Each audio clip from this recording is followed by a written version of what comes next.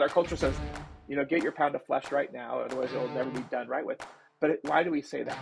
We say that because we don't trust that God is absolutely just. Welcome to the Influencers Podcast. I'm Scott Young with co-host Dave Donaldson, and Dave is out on assignment today, so you're here with me and a fascinating guest. We're going to be talking about conflict resolution. In fact, when's the last time you had a conflict? Was it earlier today? Was it last night? What conflicts did you have in the last week? Have you resolved those conflicts? Or do you just leave them unresolved, stuff them down, and keep going? Do you have conflicts from years and years of accumulation? Today, we're going to be talking about conflict and peacemaking. We have a fascinating guest with us. Brian Noble has a personal story of peace and reconciliation that goes way back to his childhood. His parents were divorced when he was 6 years old, which began a rift with his father. By the age of 16, he was heavily involved in alcohol, and by 18, he had a gun and was ready to take his life. A friend intervened and dissuaded him, brought him to church, where Brian learned about Jesus and learned about forgiveness. He has dedicated his life now. He is the executive director and CEO of a ministry called Peacemakers Ministry. He is a certified peacemaking coach and has over 1,000 hours of conflict resolution and mediation experience. He's an author of many books, wonderful books: The Pathway of the Peacemaker, Daily Wisdom for Peacemaking, and Living Reconciled. Brian, I want to welcome you to the Influencers Podcast. And let me start with this. What did Jesus mean when he said, "Blessed are the peacemakers"? Well, I think that's a fabulous part of the Beatitudes, as far as when he's kind of giving us, these are the things that we are to have. And then he says, for they shall be called the children of God. And he makes an identity statement there, actually. He says, it's not that you're doing peacemaking, it's that you have the Prince of Peace dwelling inside of you. Therefore, you're a part of the family of God, and therefore you can make peace as you go. And so he's just pulling us in, and he's moving on our hearts and our minds that as believers in Jesus Christ, that we can walk in the peace that God has provided and provide that same peace to others. Now, you're in a long-term marriage, 25 years, 4 children, Yes. but one child with I shouldn't say unusual, but with a real challenge in life, the Rett syndrome, which has left her unable to walk or speak. And oftentimes families that have a child that is challenged has even more conflict. How have you guys had peace for 25 years with this right in the midst of your family? Maybe someone's listening right now and they'll identify. Yeah. So Isabella, she's 20 years old now. So out of the 25 years of marriage, we've had disability Wow. in our marriage. And I like to say we have a spicy marriage. My wife and I are not doormats, and we like to talk things through, sometimes with a little bit louder volume than other times. And but the thing that comes back for us is that we always seem to be able to come back around and say, "Hey, babe, let's just stop and pray. Let's work through this." And we haven't even seen her care. How to give her care the same. Oftentimes I'd be a little bit more hands off. She would be more hands on. There was times when she was on a vent. We would have different ideas of what to do in those situations. And so it really provided this opportunity for us to figure out life together and to grow closer together. And that was the key, is to say, you know what, I'm here to serve my wife and my wife's here to serve me. And it's a mutual submission. And so it's been a lot. It's been 20 years of struggle, but it's also been 20 years of seeing God just do something fantastic in our hearts and mature us as we go. It's fascinating that you said that it's been an opportunity for you to draw closer together, because many people, when they have a disabled child, they drift farther apart. It becomes an issue of contention. So it's an amazing part of your journey. Let me go back. Your dad, you had conflict that was detrimental in your life. Did you ever resolve with your dad? So my dad and I have completely reconciled, although we've never really resolved the issue. Wow. And this is What does that mean? Well, what that means is there was a point when God challenged me. He said, Brian, do you believe that Jesus Christ paid the price for this broken relationship? I said, yes. then he said, then I just want you just to lay it at the cross and let it go, because my dad and I were never going to see eye to eye on the relationship. So because I allowed Jesus to pay the price, I was able to say, God, Dad, I forgive you. And I can even remember my dad saying, for what, Bob? Like what? And I'm like, I just want you to know it's all in the past. And so we started moving forward in that relationship. And there's a lot to that story as we go. And but I just had to really say I'm not going to debate every emotional memory. I'm not going to try to get that we see every situation as exactly the same. I'm going to trust that God is just, and that I can trust him with that pain and allow him to move in my heart, and to be just over my dad as well. And so it's reconciled, even though we haven't seen eye to eye on even his parenting techniques, if you want to say it that way. That's fast, because for sure someone's listening right now, and unresolved fatherhood issues are huge in our culture, in our society. So the way you've approached that is, I think, powerful and fascinating. And I think if somebody could learn that, so you've said, I forgive you, and you're not going to go back and try to resolve every issue. And that's been the key to moving forward. Exactly. So if you think about it, Paul says, forget what lies behind and press on Mm-hmm. to what lies ahead. In 2 Corinthians 5, he says, we no longer define people according to the flesh, or according to their fallenness. So that's what I've done with my dad. And hopefully he's done that with me as well. So I'm not saying it's a one-way street. Sure. I was perfect. He was not. Yeah. I'm saying hopefully simultaneously, we just said, listen, we can't go change one part of the past. However, our future, we can begin to say, how are we going to have a healthy relationship moving forward? And how are we going to exercise the gospel that we like to proclaim and moving forward? And there were many injustices that I either caused or he caused, but we were never going to see eye to eye on those. And so to really move forward and just say, you know what, that's done. What can we do from here? So you talk about a 4-step process for peacemaking, and is that part of the 4-step process, or maybe you can walk us through for someone that says, "I've got some issues, I'd like there to be peace in a relationship." Help someone that's in conflict right now to kind of walk through those steps. All right, let me give you the summary, and then I'll kind of Sure. go through each one. So the first is discover the story and stretch your perspective. So that's where we're quick to listen, slow to speak, slow to anger. Number one, Hmm. story. Number two is ascend, and that's where we set our mind on the things above, not on the things of this earth. Number three is reflect. That's where we take the log out of our own eye before we take Hmm. the speck out of someone else's eye. And number four is connect. That's where we go and be reconciled. And so each of those have a scriptural foundation. So the first is from James, be quick to listen. And so hearing each other's perspective or story is so powerful. And understand that you may not share the same perspective. That doesn't mean that the other person's a liar or Yeah. deceptive. That simply means from two different mountaintops, we're seeing the same object from different angles. Secondly, is setting our mind on the things above. This is where we get an eternal perspective. And I actually see that the church is struggling with this right now, because we begin to set our mind on earthly things. And so if you take the situation with my father, I'm going to have more days with my dad whole and complete than I'm ever going to have in this fallen world. Now, is that just wishful thinking? Is that just, no, I believe in eternity. I believe that in the redemptive work of Christ. And it actually comes from Genesis chapter 45 with Joseph, where he says to his brothers, you sold me into slavery, but God had an eternal plan for this. It's reshifting, reframing what the injustices that we experience here on earth to say, listen, I'm going to get God's perspective on this. So good. Um, and Paul did the same thing in Philippians chapter 4 with Euodia and Syntyche. He said, hey, whatever's honorable, whatever's right, dwell and think on these things. And then reflect is that taking personal responsibility. And this is where Jesus says very clearly, in your judgments, you're going to be judged the same way, same measurement. So here's what I want you to do. Take the log, which is huge, out of your eye before you try to take the speck, which is small, out of, in this case, my father's eye. Look at your contribution to the conflict is greater than the other person's contribution. And when we trust in the gospel message, we're able to do that. And then when we connect, we go and be reconciled. We make and implement a plan. It propels us forward so that it's a healthy dialogue, it's a healthy relationship. And here's the key to all this working: taking every thought captive to the obedience of Jesus Christ. Because Good.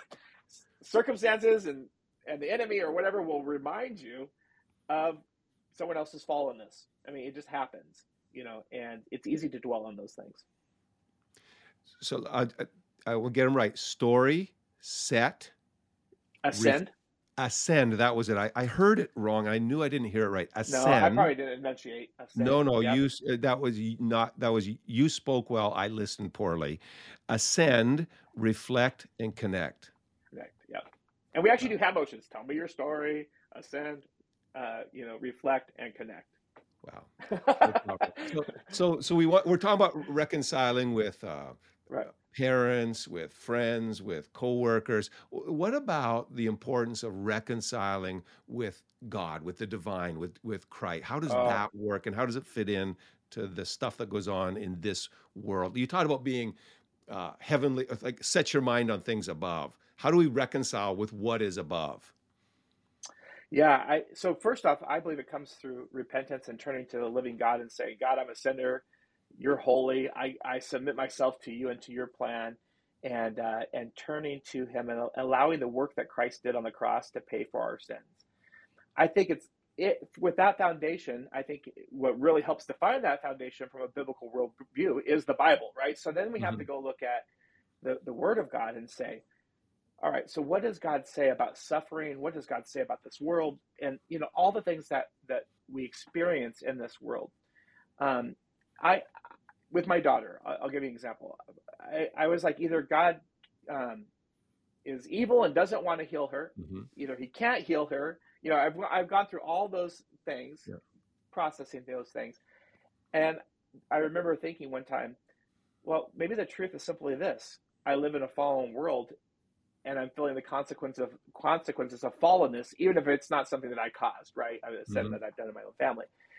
So that's hard for us as humans because we love the fairy dust and butterflies and rainbows, but the fact is this is a fallen world, and so when we see injustice, instead of in our hearts or in my heart saying, God, you're unjust because I'm experiencing this, I say, no, the Bible's true. Adam and Eve sinned, brought sin into the world, and whether I'm suffering the consequences. So that biblical worldview is so foundational to reconciling with God. Um, and so, yeah. Well, so you talk about like leaning in or trusting in the sovereignty of God and the Hmm. justice of God as part of the peacemaking process. Is that what you're talking about? Absolutely. So, the most quoted verse, or one of the most quoted verses besides John 3:16 in the peacemaking world is, if possible, as far as it depends on me, live at peace with all men, right? Yeah. And so then Yes. we say, well, it's not possible. But people don't Yeah. go to the next verse, right? They don't say next verse says, and never take vengeance, but leave room for the wrath of God. That's the next verse after that, the most quoted verse. So, so why is that? Well, because if we remove judgment from our heart and truly believe that God is sovereign and just, then I don't have to be in control and I don't have to be the judge, right? If I trust that Mhm. God's a good judge and He's sovereign over issues and situations, I can entrust that over to Him. And then it says, never overcome evil with evil, but overcome evil with good, in that Mhm. same section that I'm talking about. Yeah. So my only priority is to give a blessing instead. And I know it's counterproductive. I know it's counterculture what I'm saying, because our culture says, get your pound of flesh right now, otherwise it will never be done right with. But why do we say that? We say that because we don't trust that God is absolutely just. Wow. And I can guarantee He will be Wow. a better judge than you or Wow. me.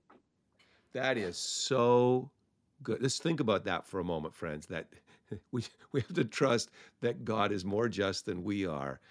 Wow, so powerful. So is that how like? So we've got people that we can say, "Hey, will you forgive me?" Or you try to reconcile with them, you try to make peace with them, and they just throw up a blockade. They don't just say like your dad, "Well, what are you talking about?" They go, "No."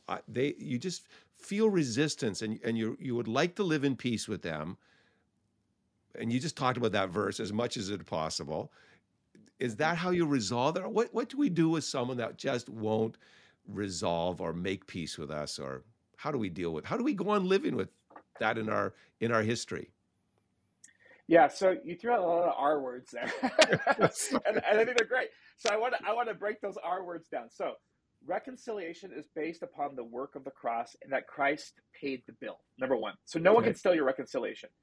Reinstatement of relationship or moving forward in relationship, that's something completely different. And let me, on this side of heaven, and Mm-hmm. in heaven, we'll have both reinstated relationship and reconciliation simultaneously.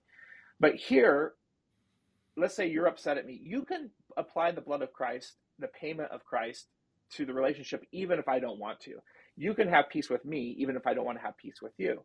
Then Mm-hmm. the question is, how do I practically respond? Well, we see lots of examples of that in Scripture. We see Paul and Barnabas went separate ways. We see Joseph got up and left Potiphar's wife's house. I mean, we see a lot of different responses to that. We see.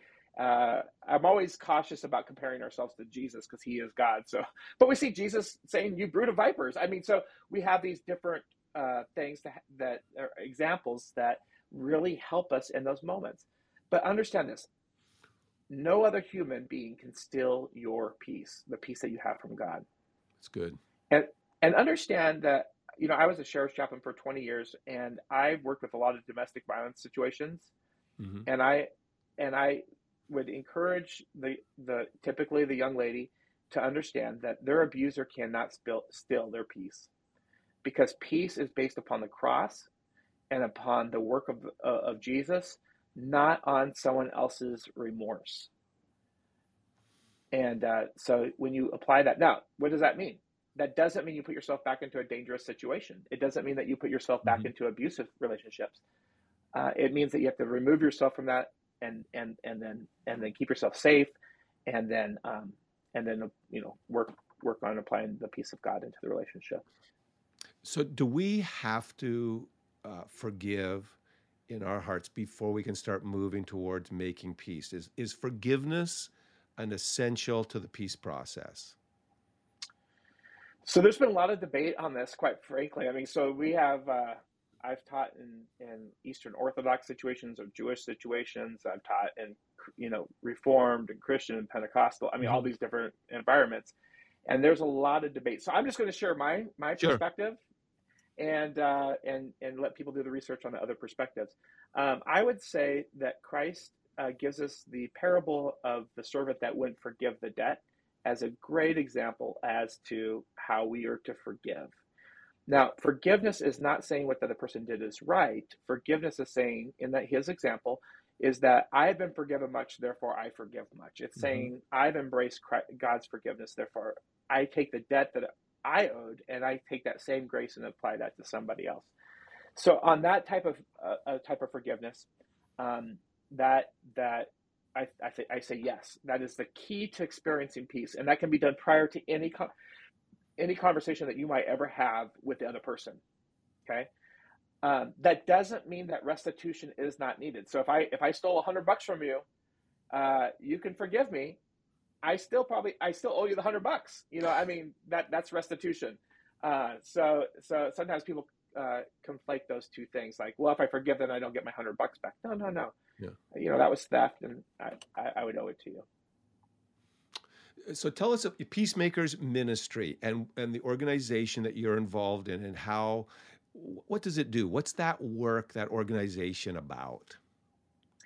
So Peacemaker Ministries exists to assist and equip Christians and their churches to respond to conflict biblically. And we have been around for 30 years and 100 countries, and we step into two primary areas. The church, when there's church conflict, we'll step Mm-hmm. in and help the church with their conflicts.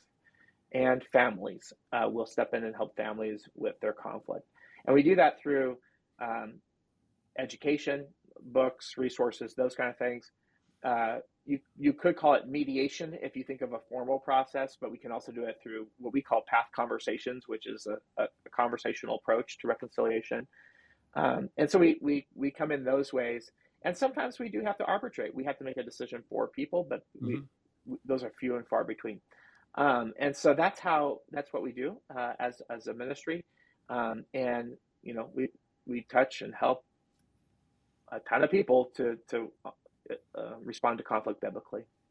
The first place that I saw Peacemakers Ministry was in an arbitration clause. We will not go to Mm-hmm. court.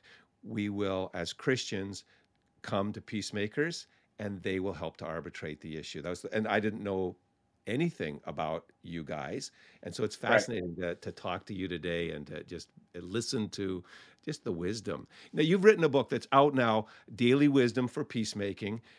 Tell us a little bit about that book and what it would offer people on their journey of life. Yeah, so what we found is that Christians leak, or I leak, right? So you get this information, you're excited. How do we apply biblical principles of reconciliation on a daily basis and not have that seep out of our life so we find ourselves responding to conflict poorly? And so I decided, well, I guess the best way is a daily reminder. So we wrote a 365-day devotional that Mm-hmm. takes a scripture. We look at that scripture, and then we have an application for our relationships. How can I apply that verse for today? So it's meant to be more than a commentary on the scripture. It's really meant high application. How do I walk this out on a daily approach? And so we use the daily devotional as our follow-up care after we've done casework with people, to say, hey, keep your mindset on this peace and reconciliation, because if you're like me, if you've gone into a high conflict, it's really easy for our stinking thinking to kind of seep back into our minds and challenge us to, do things that don't glorify God. And if someone's interested in getting a hold of that and walking through a year of thinking about peace and moving towards peace, how do they do that? How do they connect with you, your ministry, your organization? Just know a little bit more about Peacemakers Ministries. Yeah, so they can go to our website, peacemakerministries.org, or they can go to the Apple App Store or the Google Play Store and search out Peacemaker Ministries, and all the information is right there on their phone. So even a summary version of how to have a conversation through conflict. So it's not just an app to sell you stuff. It's there to be helpful. You click navigate conflict, and it will walk you beginning to end through a simple conflict. So it's just right there in front of you, and it's either the Apple App Store or Google Play. And if they want to call us, they can call us at 800-711-7118. Okay, we'll put all of that in the show notes if you want to look at that, friends, and connect with Brian. And I'd like, just if you would be so kind, there's somebody that's listening, many people, I think, but they're in conflict right now. And if we would just take a moment to pray to the Prince of Peace, if you could lead us in just saying, Lord, help people to find peace in their relationships. That'd be a great blessing. Absolutely. Heavenly Father, we know that the Prince of Peace dwells inside every heart of every believer. And Lord, I pray that as we walk through stormy times in our life, through tough times in our life, that we would call upon the name that's above every other name, the name of Jesus, and allow him to calm the storms around us, to speak to those areas in our life and our heart that are just pressing up against our life, God. And so, Lord, I pray for the listeners today that may be experiencing that may be going through a hard time. First, I pray for hope. I pray that they would have hope not in their circumstances, but hope in the promise that your word has provided, that you are a good God that goes before us in all situations. Secondly, I pray for clarity, that where there's areas of confusion, that they would simply know that you are a God of clarity. You shine light into the dark areas of our hearts and in our minds. And then I pray for humility, God. I pray that we would be humble and recognize that at our greatest points of injustice is our greatest opportunity to be like your son, Jesus Christ. And so I thank you for that, God. Teach us to be humble, God, and not to think more highly of ourselves than we ought to, but to really look out for the interest of other people, God. And so we give you this time. We ask this over individuals and families, but God, you know our world, our culture. It's huge right now. Tension is high. And so we ask for your help in Jesus' name. Amen. Amen. Wow, Brian, what a wonderful conversation. And thank you for joining us on the Influencers podcast. I know your words, your wisdom, and people connecting with you is just going to make their life better, increase their influence, and make their world better. Thank you so much, Brian, for joining us. I'm Scott Young for the Influencers podcast. We hope you enjoyed this episode of the Influencers podcast on the Charisma Podcast Network. If you enjoy our content, we would love for you to subscribe and have the opportunity to tune in to future podcasts. You can follow us on all social media platforms at the Influencers Podcast Official. You can stay up to date, hear more inspiring content, and unlock your full potential as an influencer. Remember to use your influence to create lasting change that draws the world closer to Jesus.